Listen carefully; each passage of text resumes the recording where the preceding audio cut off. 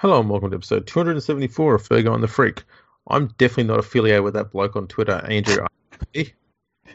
And with me tonight is League Freak, who you can also find on Twitter at League Freak. How you going there, mate? The thoughts and opinions of both people on this podcast have been approved by League Freak. Yes. Indoctrinated. Oh, man. So much so. Okay, if it wasn't for you, I never would have started using Manscaped. You know what? It's a movement now. Everyone's jumping on board. We've seen lots of tweets from people saying that they've purchased their Manscaped products. So what you do, here's the deal, right? You go to manscaped.com and you can buy anything on their website. I'm talking anything. But when you go to checkout, if you put in our exclusive code, which is NRL, you get 20% off and free shipping. And today I'm going to tell you about the Magic Mat, which are disposable shaving mats. Now, what they look like is they kind of look like an old newspaper that you put on the floor. And it's to keep everything basically in the one place when you're doing your manscaping, and then you chuck the mat out if you want, you know. It's just up to you. They're $4.99. You get 3 of them. They're disposable. They're recyclable. They're made out of recycled paper, I should say. They're dual purpose because they're entertaining, but they're also practical. And, you know, we're all going with the Pappenhausen this month. I don't know what we'll do next month, but we're going Pappenhausen this month. And so you've got to do that with your Manscaped products. So manscaped.com, put in the code NRL, 20% off, free shipping, and a 30-day money-back guarantee. Everybody should actually buy 2 of those, so then you can have 2 rows of 3. You stand in the middle. That way you deal with any hair that may stray forwards or backwards, or left or right. Whereas if you've only got 3, if it strays forwards, it's going into that no man's land of carpet or tiles. Exactly. 2 of them, stand in the middle. You know, sweet ass. You don't want it falling on the carpet, on the tiles, into someone's food. You want it to fall on this mat, you know? That's what it's there for. Exactly. Now, there's been a lot of news in the rugby league world. Yeah, it went from being a quiet couple of days. I feel like we did the last podcast, and it's like, oh yeah, quiet couple of days, and then today it was just news upon news upon news. Like we probably could have done 3 podcasts with how much happened today. Shit has gone crazy. Mm-hmm. So let's get with the big story so far, and that is the St. George Illawarra Dragons 30 hours ago decided they were going to try and see if they could register Israel Folau. Mm-hmm. But before the NRL could, wade into the discussion and figure out whether they're going to let him play or not, Dragons obviously saw a lot of the anger on social media. Mm-hmm. And said, yeah, you know what, this is not worth it. And so they backed out of it. Yeah, their pull-out game is strong. Very, very much strong. I think Israel is still contracted to the Catalan Dragons. I'm not sure. I know he definitely had a 1-year deal, but did he have a 1-year option after that? I've got a feeling he may have done. Okay. But apparently the rule is he's still keen on trying to get into the NRL. So yeah. I would guess that if you're not from Europe, it's got to be a little bit difficult to get yourself back over there and re-established and everything with all the COVID rules in place and stuff like that. So I'm actually surprised we haven't seen more players try and get out of Super League deals and stay in Australia. I mean, we saw Ben Teo do it from Rugby Union. We saw Sonny Bill Williams do it from the Toronto Wolfpack. This was clearly a move of the Dragons, putting one up the flagpole, seeing what the reaction was. And the reaction, at least on Twitter, was very, very negative. I know on Talkback Radio it was pretty mixed. There was a lot of negative stuff. I know in the media it was almost 100% negative. So, and obviously the Dragons have said, look, it's not worth the hassle. What you think of Israel Folau being allowed back in the competition or not is up to you. I think he's an idiot. We've said he's stupid. Yeah. We've said it several times over. He's an utter moron. Yeah. And I I don't know. Like I said the other day, from a talent point of view, he would have been a good addition for the Dragons, just from a talent point of view. But I don't really care what happens to Israel Folau, and I think the best thing for everyone is for no one to really care what happens to him. Like, it just seems boring to me at this point. Yeah, it is. And that's why we'll move on. Yeah. So we'll stick with the Dragons because the other bit of news that came out of there was I think 2 days ago. Mm-hmm. They've decided to let their most wholehearted player and captain, Cameron McInnes, go at the end of the year, and he's going to the Sharks. Now, this is a deal which I believe was 3 or 4 years all up, which is crazy. Yeah. I also can't see why the Sharks would sign him because Blake Brayley is an immensely better hooker already, and he's got many years on him as far as youth. Yeah. I mean, the amount of improvement that Brayley had just last year alone when he got to be the number one hooker at the club. What we saw at the end of the year was a leader of the club, not just on the field and directing play, but also a leader in their attack. Everything just started to roll through him, and when he was playing well, the Sharks were winning games. And in that last finals match, Brayley scored a try right on half time, which gave the Sharks the lead when they went into half time against Canberra. Mm-hmm. But he got injured in the process. He was that committed to scoring, though, that he kind of knew he was going to get injured because his leg was caught up in the tackle. He kept busting anyway, and he got over the line and got the try. But he didn't come back on the second half, and Canberra ran over the top of the Sharks and won the game, and that was the end of the Sharks finals campaign. Yeah, it's a weird one. Like McInnes he's 27 now, so he's basically in the prime of his career. There is a feeling he can play in the back row as well. I think he's overrated. I've always thought he was overrated. I felt like he was one of those players where he's playing in a terrible St. George Illawarra team, and people are like, oh, this guy, and it's like this guy, he's looking all right in a team that's rotten. And when I saw that there was a lot of talk that he was not happy with the new coach, the first thing I thought to myself was like, this guy hasn't actually done anything in the game really. And before the podcast, you and me were talking about it, and I was like, I got to look this guy's win percentage up. Now, you said you're just guessing that his win percentage was about 51%. Yeah. I kind of agreed with you. I thought that it wouldn't be good, but he would just be over 50%. We looked it up. His win percentage over his career is 43.85%. Now, any player that's win percentage is that low, I don't care what they think about the coach. Shut the fuck up and do your job, because the fact is, and I'm not a big support, like I'm not pushing the barrel of the new coaching staff at the Dragons, but they haven't coached one single game yet. So I don't want to hear from any of the losers in that team if they like the coach or not. They should all hopefully hate the coach at this point.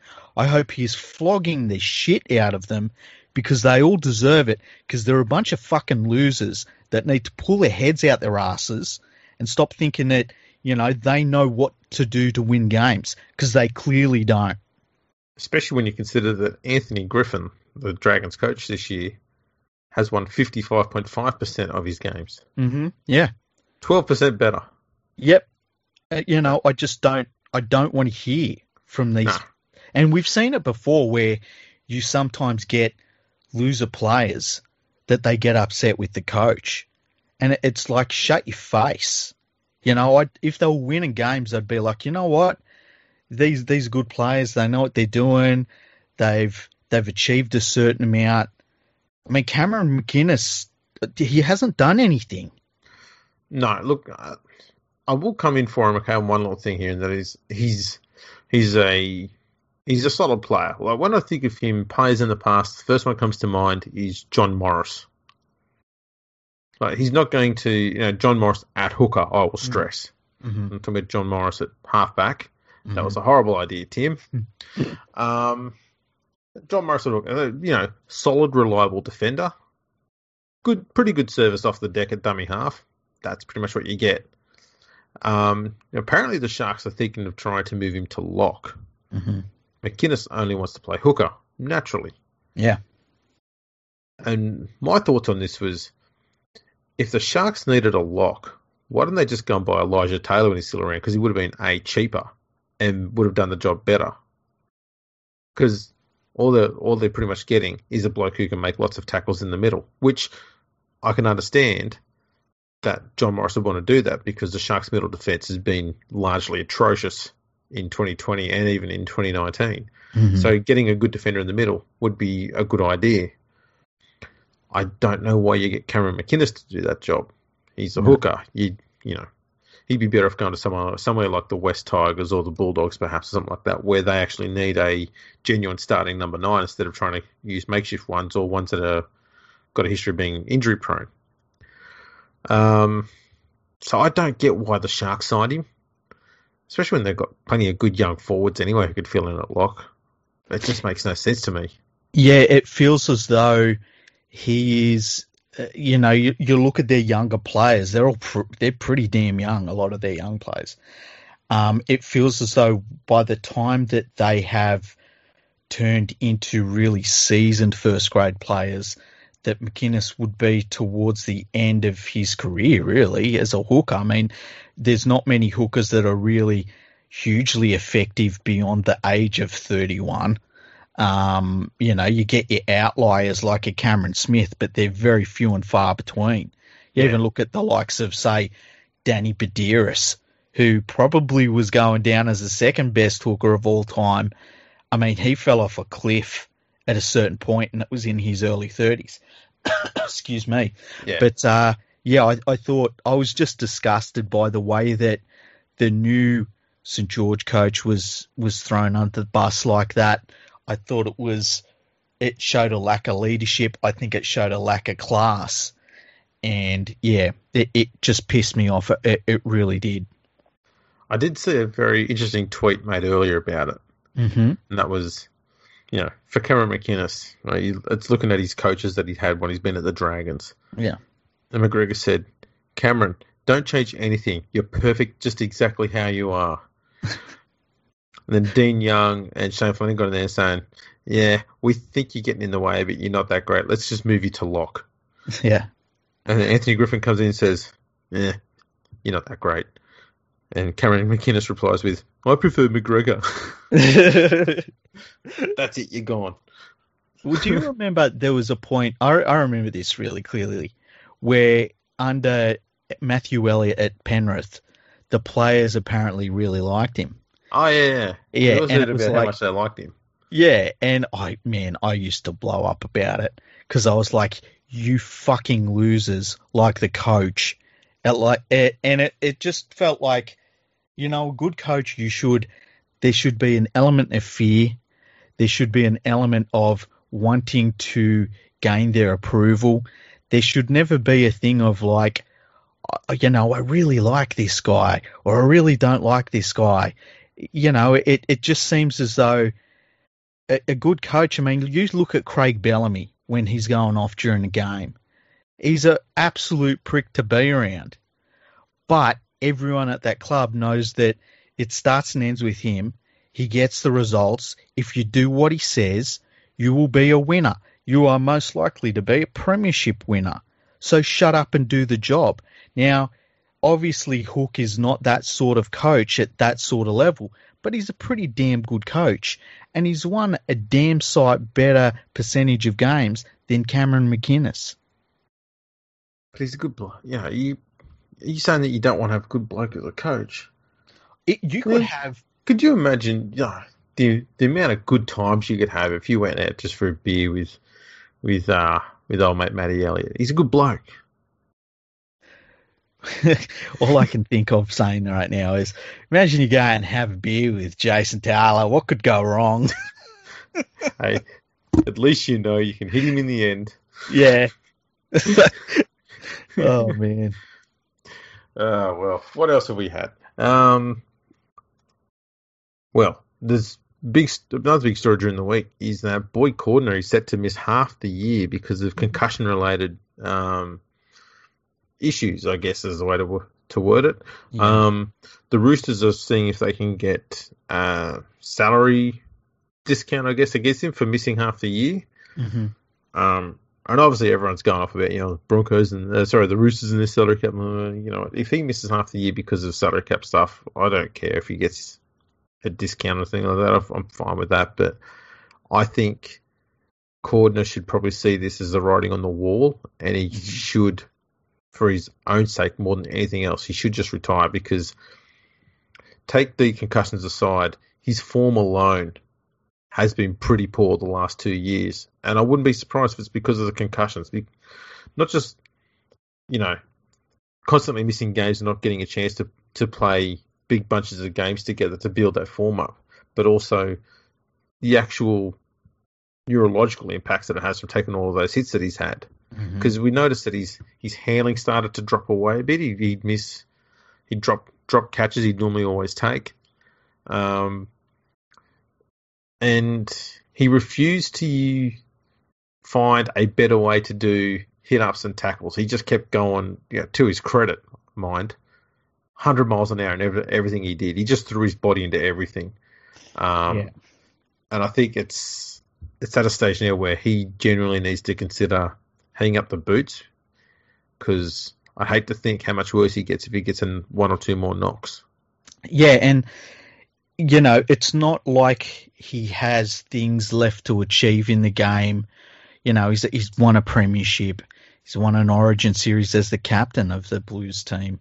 There's nothing left for him to prove. And as you say, his form has fallen off. He looks like a play. At some point, forwards look like they've just been run down from the collision side of the game.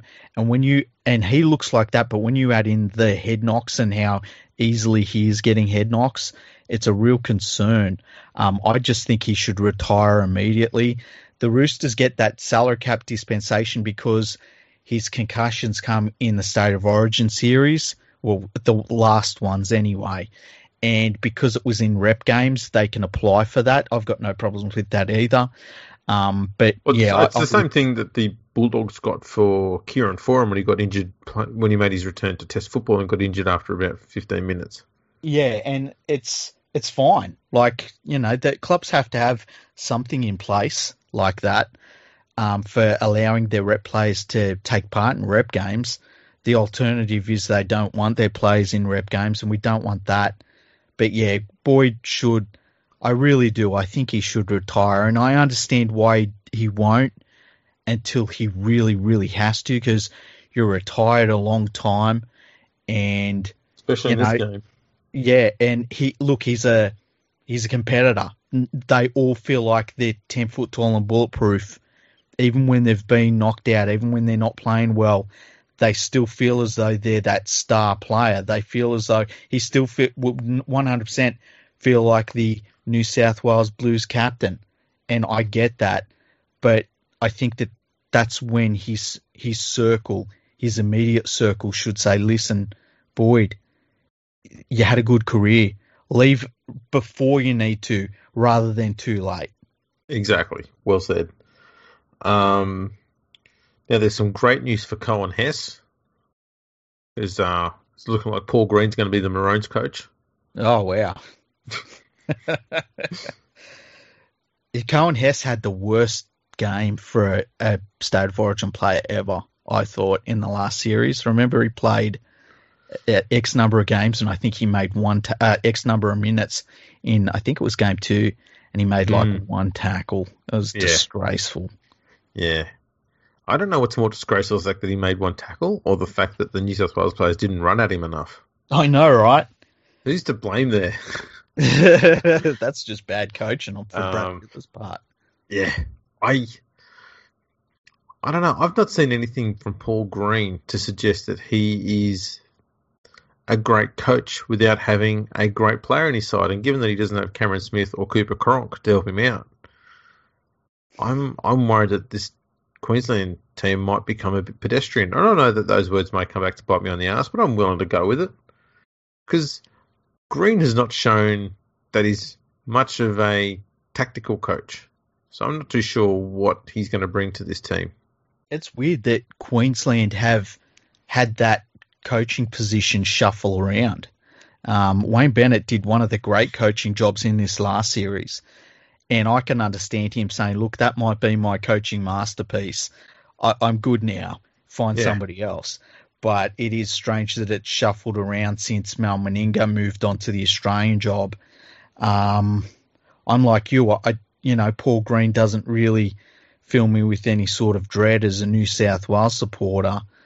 But who are the alternatives if you look at Queensland? Well, they've got a ton of alternatives. The problem they've got is they decided that they want to have a Queenslander as their coach. Yeah. Hasn't always been the case.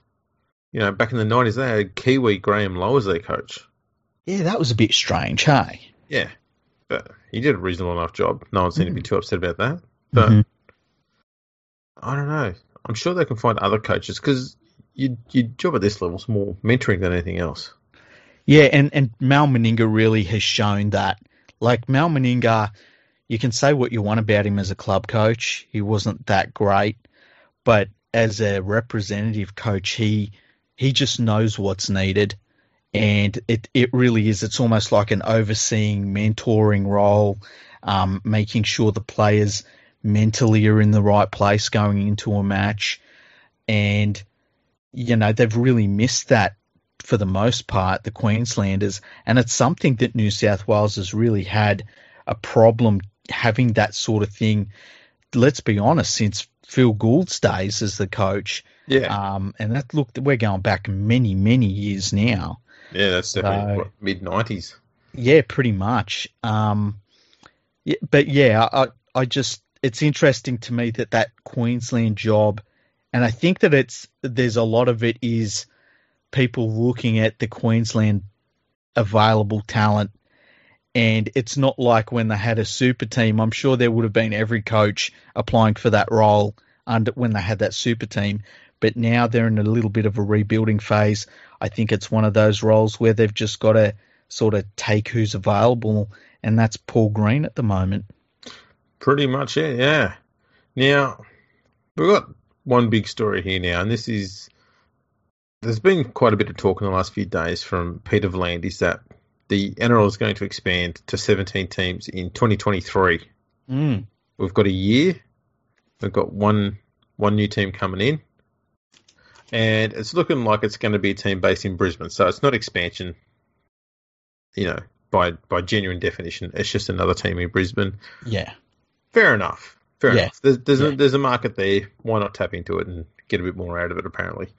So the words come out that the Brisbane Jets are going to be, trying to be, I dare say, the front runner for this gig.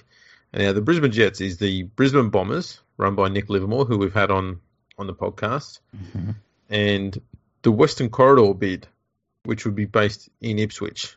So I'm not sure if it's the actual Ipswich Jets or if they're just borrowing the Jets name. I'm not too sure on that one. Yeah, it is. It is. And okay. They'd be based in Ipswich. There's talk that the Walker brothers would be the first, coaches of the club. Obviously, they've been pretty successful in the Queensland Cup. This feels, and I was talking a little bit to people on Twitter today about this. Now that Peter V'landys is pretty certain that he wants a team 2023, he's obviously got the green light from the broadcasters, and all of the different Brisbane teams are lining up. And all of a sudden, when you saw that the Bombers and the Ipswich Jets are coming together with this one big bid, this kind of felt like they were going to be the front runners. I want to reassess all of the bids because there's been a lot of changes just this week with a lot of them. I believe there's only two others left, and that's the Redcliffe Dolphins and the Brisbane Firehawks. The Firehawks, yeah. Because we used to have, pretty sure we had four. Yeah. But now with the merger of the Western Corridor, Ipswich Jets one, and the Brisbane Bombers, should be down to three now. Yeah. And, it's going to be really interesting. I feel as though they would need to give the green light to the winning consortium before June 30. So, not so much so that they can lock in players for next year, because obviously they're not playing next year. But I think what it would allow them to do is to offer contracts for that year after, and then allow those players to play for another NRL club. Some of them will be able to play for Ipswich in the Queensland Cup, I guess, but I feel as though they need that extra time. You wouldn't want them to be getting the green light a year out. I think that they need that extra little bit of a year and a half. Yeah, especially to help get corporate sponsorships stuff like that set up as well. Mm-hmm. You want to see that money's coming in, and it's they're building their brand, so to speak. So when they do come in, they're not just a surprise thing. Everyone's known about them, and there's a bit of excitement around them, which will help bring in the crowds as well. Yeah, so. And this really does. It feels like almost a best of both worlds situation where you and me talked to Nick Livermore, had a great conversation with him. I think that we both sort of felt like that was the leading bid, with him and the Brisbane Bombers consortium joining up with Ipswich. It just feels like it covers every base now. It's going to be hard to beat, but I do want to sort of read up what is on the table from the other bids first before I say they're the leading one. And look, we're going to try and get Nick Livermore on here. He's going to be very busy over the next couple of weeks, I would suggest, with media commitments. But that's not even taken into account the work that he does to behind the scenes to make this sort of stuff happen. But we'll try and talk to him as soon as we can. Yeah. So he did come out with a quote today saying that what was it? We aim to pick up existing rugby league fans who aren't Broncos fans, and just as importantly, that huge catchment area in Logan, Ipswich, and Toowoomba. I believe the Broncos have Redcliffe as their feeder club. I'm not sure on that. They've moved around a bit. They used to have several teams as their feeder club. They've now narrowed it down to one. Yeah. And something tells me it's Redcliffe. I could be wrong. Apologies if I am. So if that's the case, then I suppose there's a good chance that the Brisbane Jets may get up so that the Broncos feeder club doesn't get impacted, and the Broncos, further on from there don't get impacted either. Yeah, it'd be interesting to see how that relationship between the Broncos, because as you say, the Broncos wouldn't want to lose a feeder club, although they could switch pretty easily, and we've seen them do that a lot of times.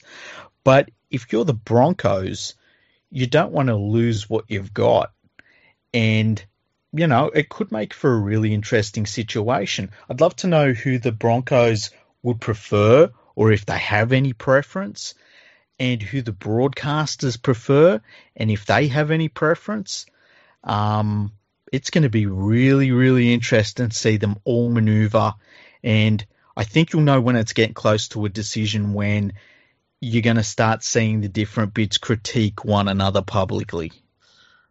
Yeah, they're like a little public stoush between the teams. Yeah. Your hair stinks and you look like poo and that sort of stuff. It'll be fantastic.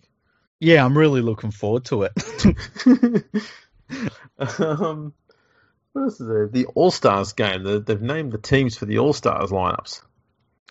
Yeah, look, I haven't seen them. Let me go through them for you.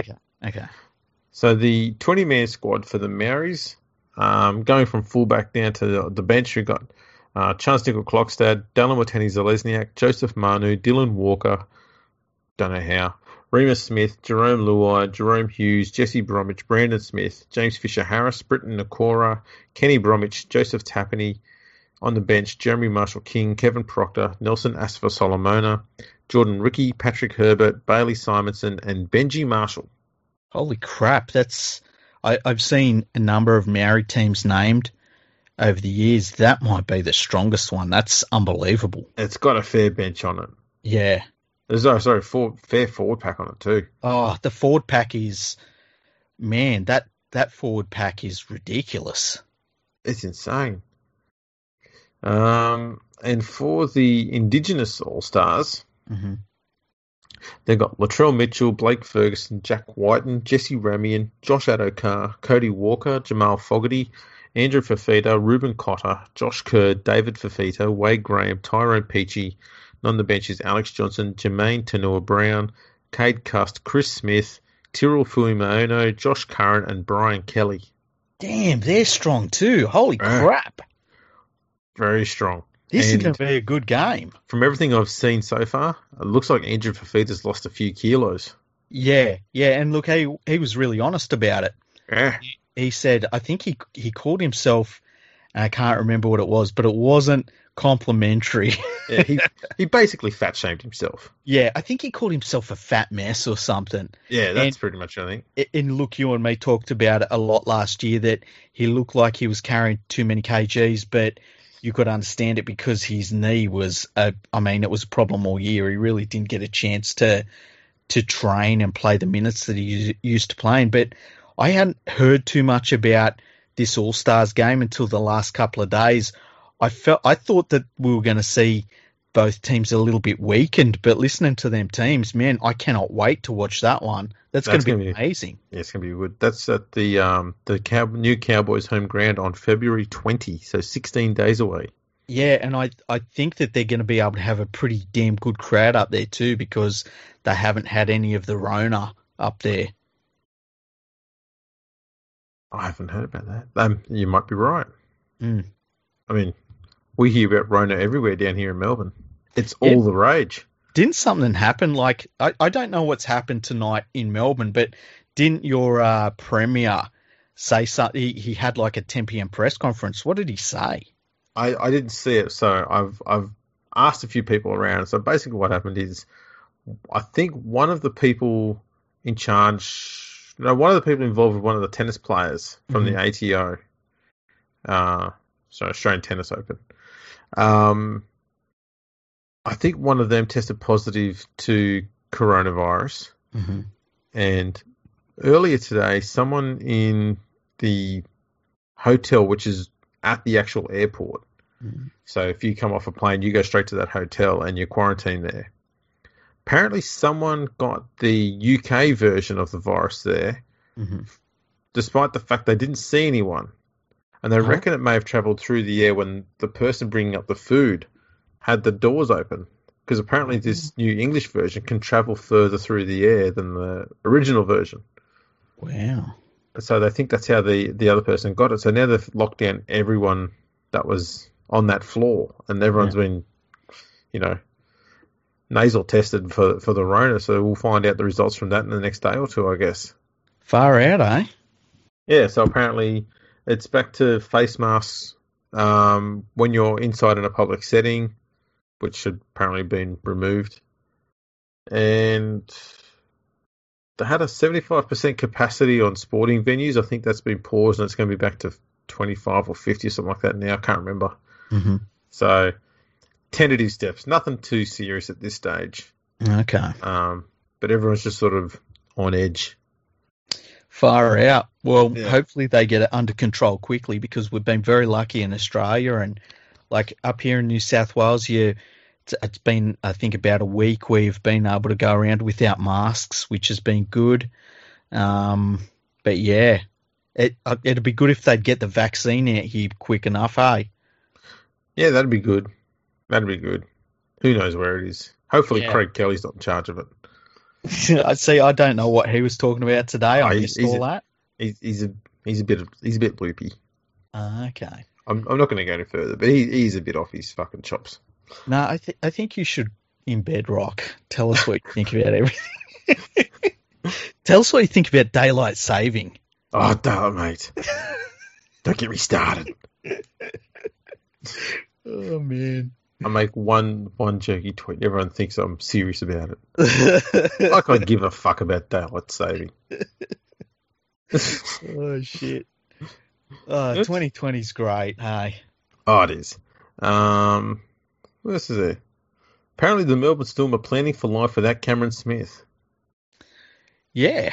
Well, considering they've got, without Cameron Smith, if Cameron Smith is retired, considering they've got two of probably the best five hookers in the game still at the club, including, I think, arguably the best one still. Like, Yeah. I think they're fine. Yeah, they're more than fine. Yeah, yeah. I feel like that planning isn't. Imagine, like, I'd like to know if there's ever been a case, Mm, and this can be for any position on the field, hmm where a team has had one of the greatest of all time, hmm an international from another country, hmm and possibly one of the best future hookers or future players, all in the same team at the same time, all in the same position.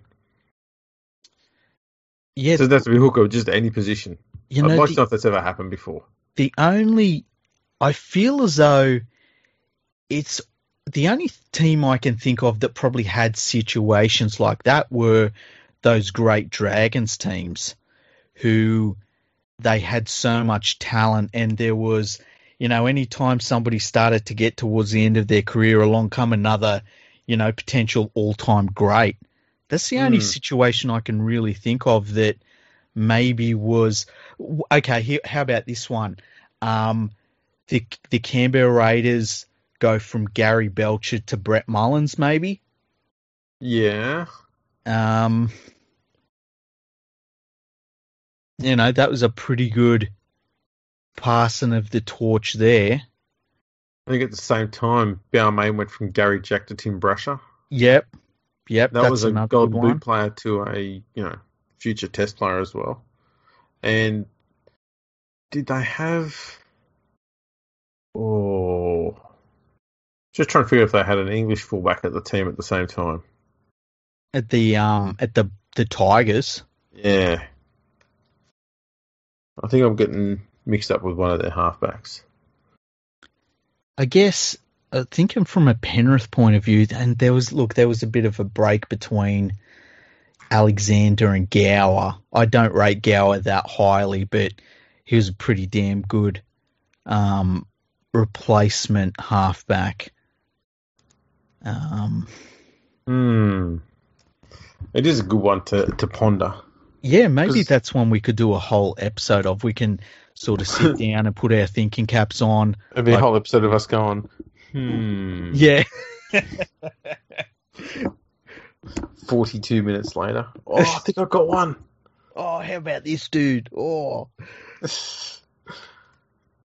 Yeah, no, I can't think of any off the top of my head. See, these are the questions you and me normally put to one another, and we will spend, we'll go on a deep dive where 3 hours later we're looking through Rugby League Project and finding like who Glebe had coming to the team. And exactly right. I could almost go with the Gary Jack Tim Brasher one and throw in Sean Edwards because he did play one game. Okay. At fullback. Oh, did he? Yeah, for Great Britain against France. Okay. That's a horrible effort though. Yeah, that's a weird one. I never would have ever thought of him as a fullback. What were they thinking? Well, they were playing France. Yeah, true. They won 50-4, so it's not like he was a bad idea. What about, okay, you know who has potential is you go from Billy Slater to Ryan Pappenhausen. Well, that's a good one. Yeah. Oh, you know what? You went from Robbie Ross to Billy Slater. Was there somebody in between there? I don't think so. Was Matt Geyer in there? No, he was playing more than ours, wasn't he? Yeah, he was doing centres, then a little bit of 5/8. I can't remember anyone between those two. Let's have a look.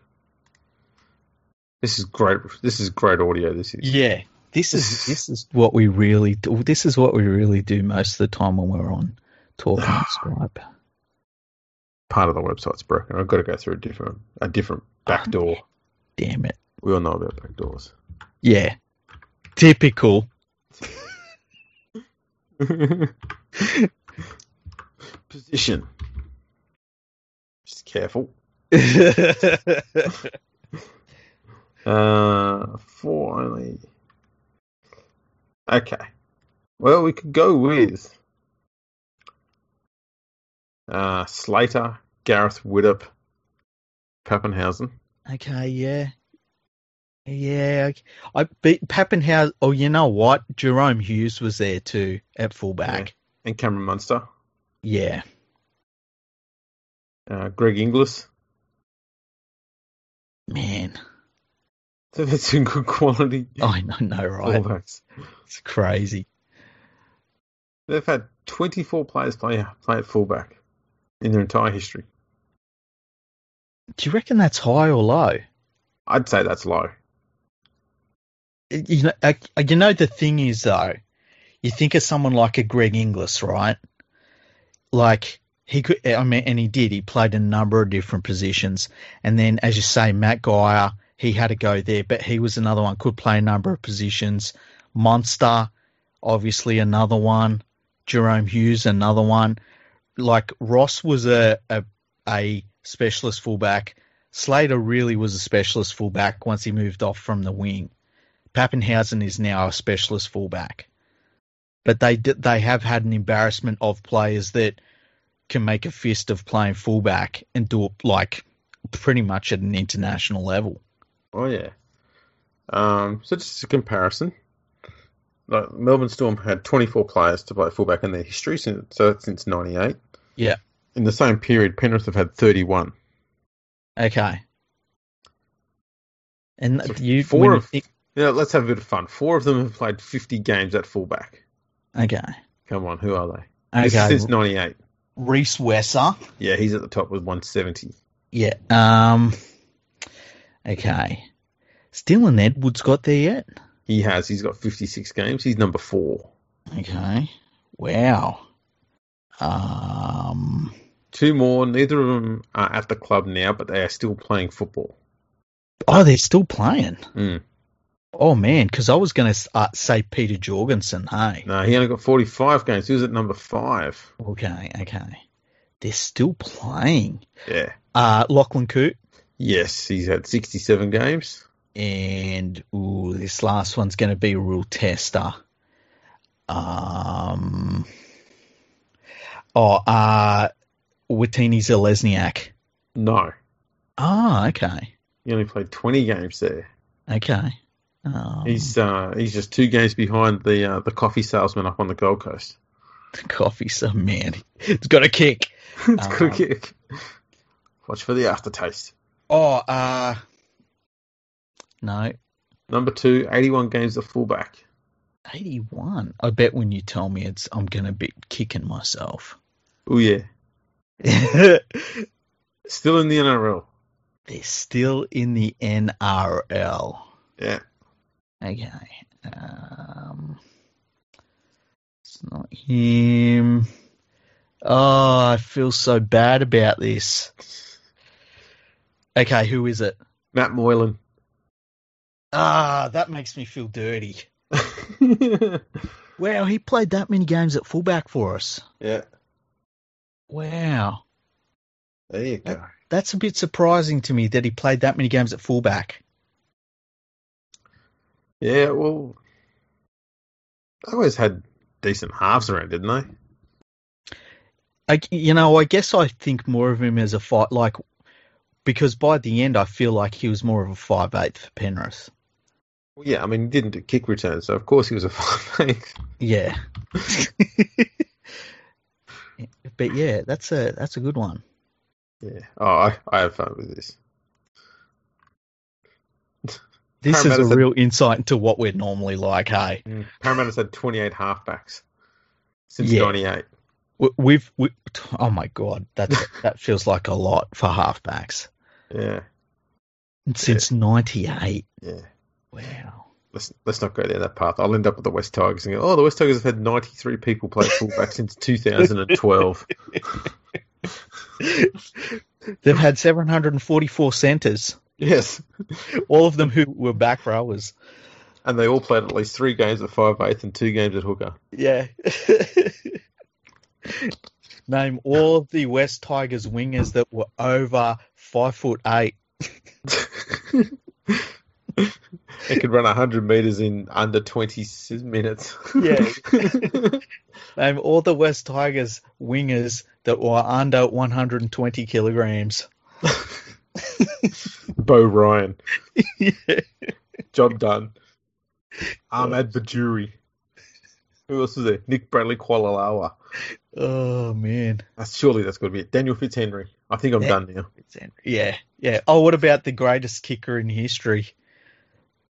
Nah, he had to be over 120 kilos. You did reckon? you see how slow he was? He ran like someone that was about 140 kilos. Yeah, he ran like molasses. Yeah. Oh, man. It was funny when Luke Cavell actually left and went to the Sharks. So many people were upset about it. Oh, he's a great goal kicker. And you have a look at his goal kicking stats. Like, where's that flash? What was his percentage? Oh, it's like 70-odd% or something. Isn't it weird though? Like when you think of the great, and I guess it all changed really with Halligan, right?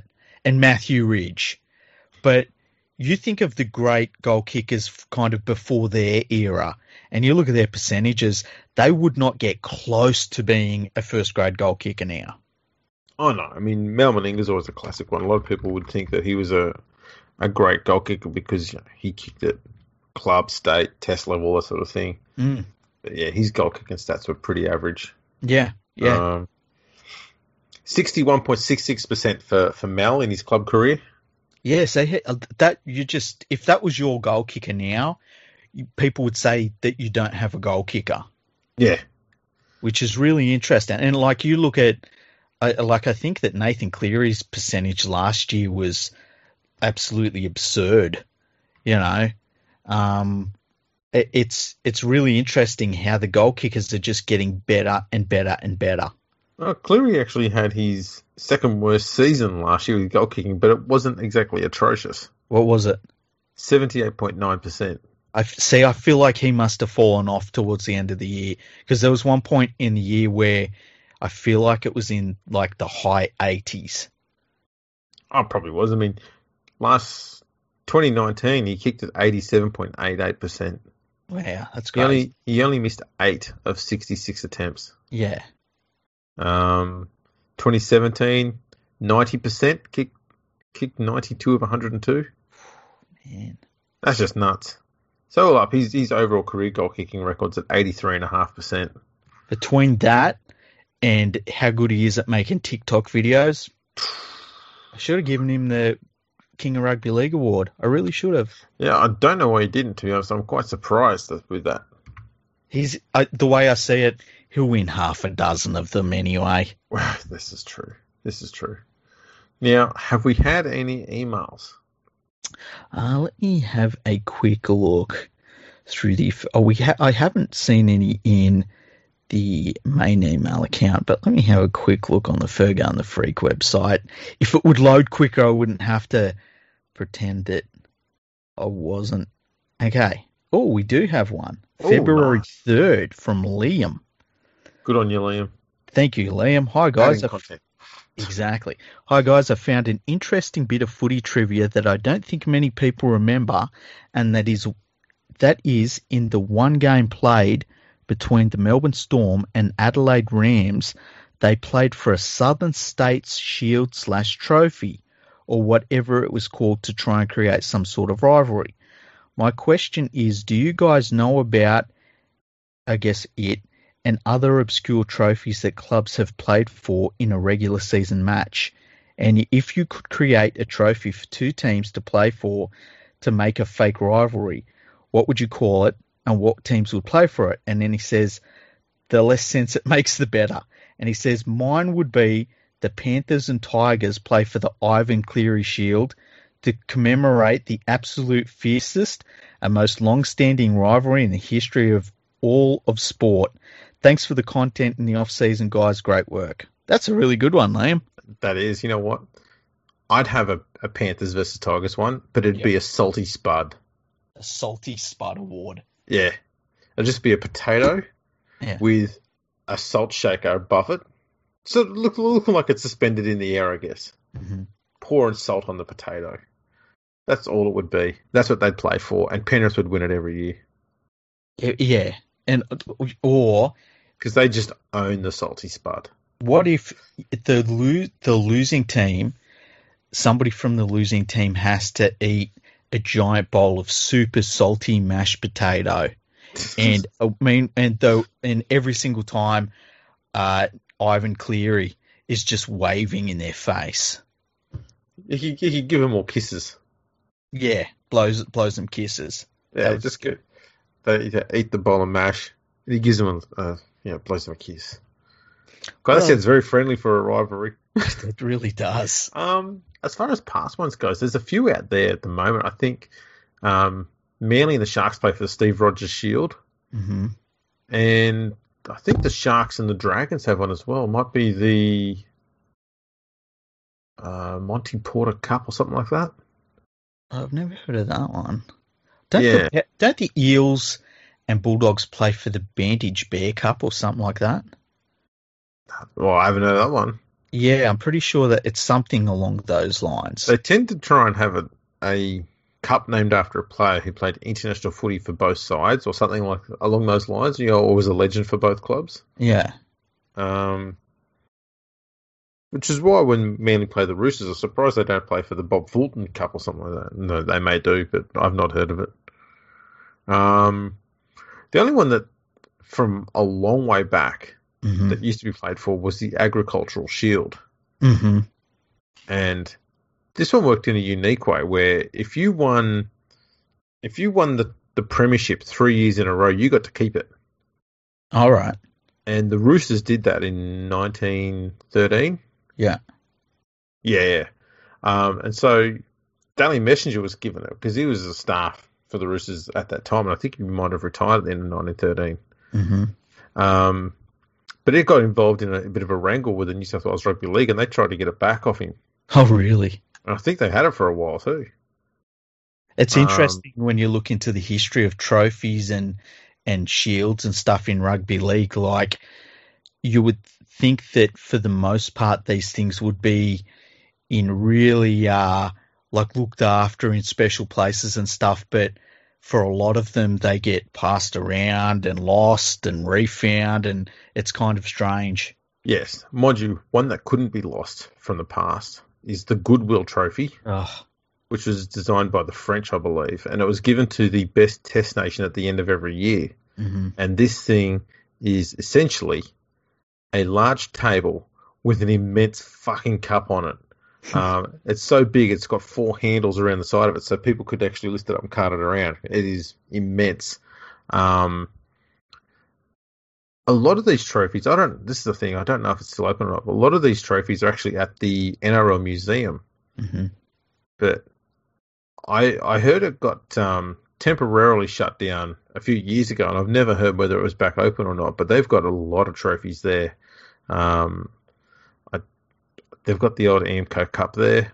They've got the original Super League trophy. It was only in play for 1 year. Mm-hmm. They've got the many different incantations of the Winfield Cup, the Optus Cup, all that sort of stuff. I think the Giltinan Shield gets displayed there occasionally. The NRL trophy's there. We talked about the City Cup as well a number of episodes ago. Yeah, I can't remember if that one's there or not.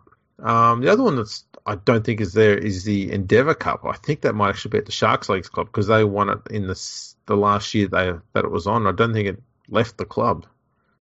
They don't display it, so it might be in a broom closet somewhere because that's how teams actually store trophies these days. I mean, most people know about the fable, or not the fable, the stories about the World Cup. Mm-hmm. I mean, it's been on a hell of a journey. It's been lost a few times. Got lost in the mail when it came to Australia once. Someone found it in the ditch and thought it was a wrestling trophy once. Yeah, I think it got found in a loft in England. It had been sitting there for ages. Someone found it at a tip somewhere, I think, in the UK. It's had a fair old journey, that thing. Yeah, it's crazy. It's absolutely we just get a trophy and just go, fuck this thing. It's really weird. And like I saw one that the West Tigers actually have a few months ago now, I guess. Is that the Sevens trophy? No, it was the Premiership Trophy is one in 2005. Replica one. Yeah, had a look at that, took a picture of it too. but it's not like it is in like a leagues club or anywhere. It's in their offices. Yeah. So that was a little bit strange. Well, couldn't find a place for it. Just put it on the front counter somewhere next to the business cards. Yeah, pretty much. They probably put the business cards on it. Use it as a business card holder or a paperweight or something. Half the staff there weren't even at the club when they won it. What is this brown thing? I reckon if you had half a mind, I reckon you could spend not too much money and make offers for trophies that are really important in the game's history and get them really easy. Oh, absolutely. Like, I reckon you could go to certain clubs and say, look, this old trophy you've got back here, I'll give you $100 for it. And they'd say, oh, yeah, good, get it out of here. It's making, it takes up so much space. I'm sick of it. And it ends up being like, some great trophy that's been documented in really important pictures and things like that. And they're like, yeah, we'll give you $20 for it. Yeah, I reckon you think of all of the World Cups we've had, the different versions of them in between the real one getting lost and found and stuff. I reckon you could buy at least one version of a World Cup trophy for $1,000. There's a few of them out there. They go pretty cheap. Yeah. I wouldn't be surprised. Which clubs do you think should have a trophy for a rivalry? A fierce rivalry. Well, what about the local derby between the Brisbane Broncos and the North Queensland Cowboys, and you could call it the Irrelevant Cup? So maybe the Josh Maguire Eye Gouge Cup. Sponsored by OPSM. Exactly. You could have, Finger in the Eye Cup. Yeah. You could have a trophy between the Bulldogs and the Broncos that come out of last year, and it could just be a golden turnstile. Yeah, it doesn't actually stand in place. It just constantly just spins around like a windmill. I've got one. You have... Okay, I'm trying to think of someone they could play for it. But the Dragons, they propose a trophy called the Humanitarian Cup. I guess the Bulldogs for that one. Yeah.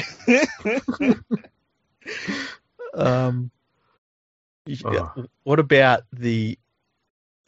about just trophies you could award teams? Like, straight away, the West Tigers are getting a 9. Yeah, they just get a golden 9. Yeah.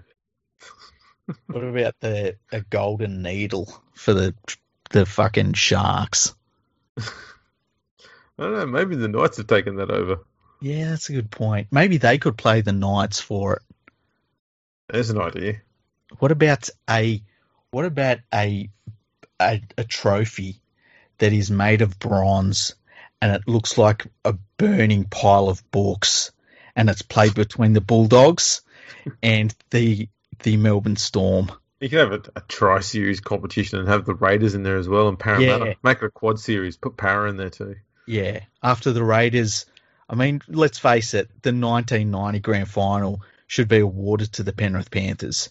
Yeah, although they basically played against 2 teams. Exactly. Disgraceful. They beat them in the second year. You know what? I just thought of one. You could have the Penrith Panthers and the Dragons play for the Matthew Elliott Memorial Shield. Penrith will just phone in a buy, won't they? Yeah. Let's go, Dragons. You can keep it. What else could you do? The West Tigers and the Cowboys could play for the Tim Sheen Shuffle Deck Chair Trophy. What about the Manly Sea Eagles and the Bulldogs play for the PVC seat, the Trent Barrett PVC seat award, the Trent Barrett Memorial Chair Award? Yeah. Oh, that's a good one. Whoever wins it has to give it back to Trent at the end of the day. Yeah. He always has to take it home. It's like after everything's done, he loads it into the back of whatever car he drives. I'll have an official ceremony. We go there and says, "Give me back my chair." Yeah. He puts it in the back of his Toyota Supra, and off he goes home.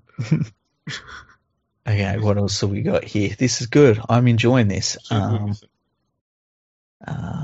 with I know the Panthers have the West Tigers one. Yeah, who are we missing? Oh, well, the Warriors, and they could play. Who else are we missing out on? The South Sydney Rabbitohs. What could they both play for? Bondi. Just Bondi. Well, both try to be there. They've got a lot of residents that live there. They could play for the Isaac Luke Trophy. Play for both of them. That's true. The Cannonball Trophy. Why Cannonball? Wasn't that the tackle he made famous? Was it? Yeah. I can't remember that. Like the other people had done it before, but I think he got suspended longer than anybody else for it, where he hit someone in the back of the knee. I loved watching Isaac Luke when he was at the prime of his career. He was phenomenal. Oh, and like his ball running was sensational, but his defense was just absolutely crushing. He was the best hooker in the game, I think, for a little while there. Yeah, no doubt. The Sharks and the Tigers could play for the Bo Ryan. I don't know. That's exactly what it's called. The Bo Ryan, I don't know. The Bo Ryan Who Gives a Shit award. The Luke Covell Golden Boot. At least, yeah. I think Covell actually played for New Zealand as well. Did he? I can't remember that. What about the? What about the Bryce Gibbs Cup? What about the Todd Byrne fucking concrete boots cup between the Warriors and the Roosters? Yeah, that's not a bad one. Yeah, when he won for the oldest rivals. Yeah, the two. No, I was going to say the two teams that have been around the longest and have never ever had to leave the competition. So it'd be the Roosters and the Bulldogs. Okay. How about the the bought not bred trophy? Yeah,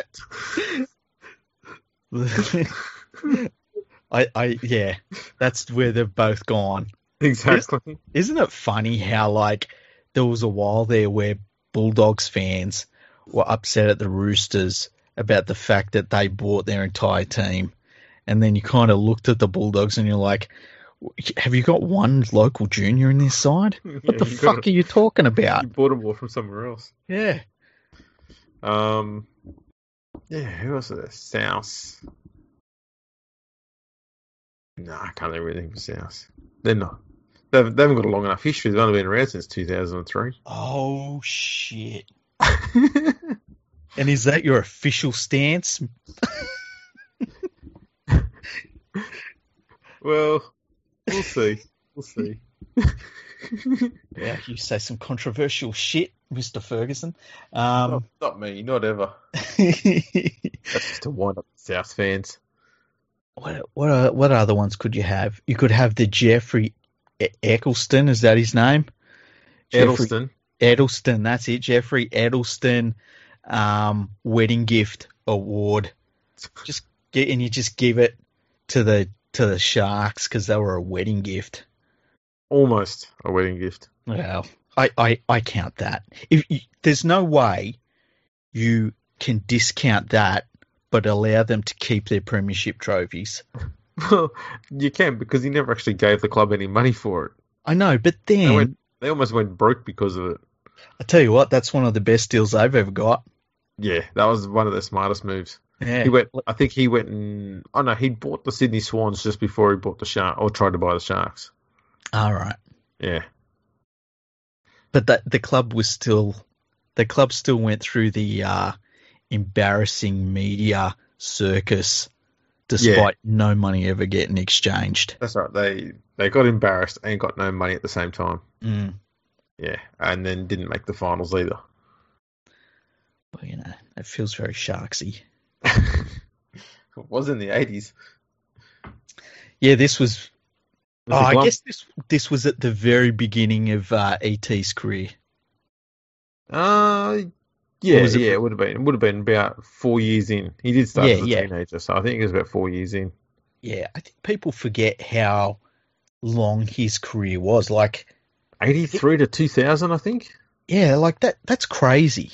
Yeah, it was something like that. He did start in 83. He had an immense career. That was the funny thing about him is he started out as just this electrifyingly fast winger, Mm, and then became this defensively strong and very brilliant centre. yeah, And I don't think he's ever going to get the recognition he deserves. I think a lot of people overlook him just because we've had so many genuine all-star, all-time great centres. He's just in the next list down. He'll never get moved up any higher than that. and I think the thing about him too was like he was a rep player. Like he was one of those guys who, even when you had like Meninga and Renouf, you would be like, oh, you get him on the wing for Australia. Yeah, He was just and for New South Wales, I mean, he's one of New South Wales' greatest ever players, I think. yeah. You could put him on the wing, put him at centre, put him at fullback. He's Yeah, great in all of them. he was a really really good player. It is weird how some of the game's best players they just get forgotten a little bit, and there's no real reason for it. No, and that's why, without going down that rabbit hole again, why recency bias needs to be eliminated when discussing who should be the next immortals. We should wait a decade or so before we start having that conversation. See how much Yeah, we remember those players when they haven't had to watch them for 10 years. yeah, exactly, and that's like like if you line up, say, Eddinghausen and Renouf, okay, pick either one of them, and you're going to get literally one of the 1%ers of all time in terms of your centres in the game's history. Oh, yeah. But there's a reason why people will still talk about Renouf rather than ET, and it's because it might have been 0.5% between them. But damn it, that 0.5% that Renouf had was just like watching magic. Oh, that's the thing. ET was a master of several positions, and I think that may have hurt him in the long run. But Renouf, the thing about Renouf is that he was such a risk, even without the ball in hand, because he was such a magnificent intercept exponent. And God, how many long range tries did you see him score in his career? Yeah, well, like that one he scored in the grand final against the Dragons, that really summed him up because it's like you give him just a sniff and he is going to run the length of the field, and it's that thing of like, I don't care about what your times are when you're at preseason training. Stick a ball under your arm, stick your headgear on, and put boots on, and no one's catching Steve Renouf. Nope. And they never did. No. Over 100 tries in a near 10-year career. He didn't have a very long career. Did everything he needed to in it, though. Yeah. And then went over to Wigan and had a pretty good time in Wigan as well. Yeah, absolutely. He just dominated everything he did. That's just who he was. Mm-hmm. Yeah, good email. Yeah, really good one. Thanks for that, Ian. Yeah, send some more in. Yeah, please.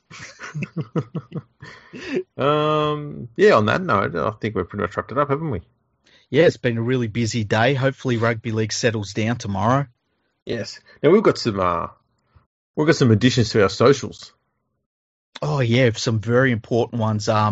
We like to keep up to date and current. Yeah, we're up there with the kids. Yeah. We heard what you guys are doing, and we've now got ourselves, get ready for it, a MySpace page. Sure. It's been a while. It's like us and Justin Timberlake. That's it. And some other bloke. We've nailed it. We're all over that MySpace shit. You know what I noticed? Mm-hmm. Tom wasn't our first friend.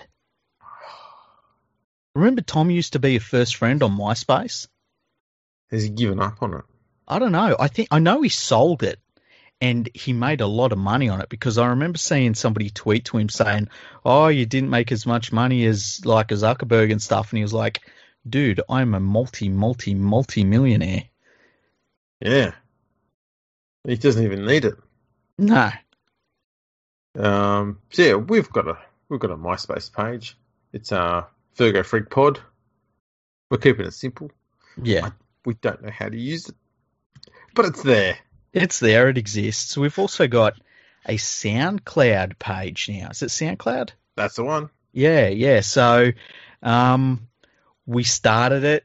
It should have all the latest episodes on it going up automatically, and hopefully it all works. So if you're using SoundCloud, you can always flick over to that now if you listen to us on something else. So, yeah, we just want to make sure we're available on absolutely everything. Yes. SoundCloud didn't like the fact that we had 6.5 years worth of content to upload. Apparently you can only put 180 minutes. We kind of blew that out of the water. So, yeah, it is what it is. Yeah, it's all right. They'll get used to us. That's right. I'll be expanding that shit soon. Yeah. As always, we're on Instagram. We're on Twitter at FergoFreakPod. We're on YouTube, LinkedIn, Facebook. So make sure you check us out there as well. Got our own website too, Freaky. We do. It's called FergoandTheFreak.com.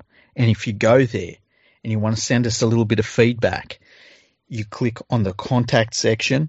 There's a form comes up. You just fill it out. Boom. Done. It is as easy as that. It really is. Make sure you also give us a 5-star rating and a positive review on your podcast listening device, and we'll read it out on the podcast and we'll post it up on our website as well. Yeah, we want to hear your really nice reviews, and if they're completely irrelevant but nice, we love those ones. Oh yeah, they're fantastic. Yeah, they are fantastic. They're the best. Possibly someone who knows how to use MySpace. Yeah, do something. Yeah, get in touch and show us how to use it. Yeah, send us messages, or I can't remember. It's been so long. I just remember I used to have a MySpace page where it played an AC/DC song, TNT, and the first note used to scare the shit out of people when they go to my MySpace page. Yeah, well, we managed to update the logo and the background photo. That was it. Yeah. So there you go. That's all we need. It's just advertising. Yeah. If there's any other social media accounts you think we should be on, let us know. I know Bebo's coming back. I saw someone talking about that. Don't even know what that is, but let's get on it. Yeah, I never had Bebo, so who knows what that is. And also, big thanks to our sponsors, Manscaped. Make sure you go there, buy anything you want, anything at all. Go to the checkout. Type in the code NRL. That's our gift to you. You'll get 20% off. And remember, it's Pappenhausen month. So you got to go the Pappenhausen look. We should run a competition, hey? Who's got the best Pappenhausen? Yeah. Bag's doing the female section.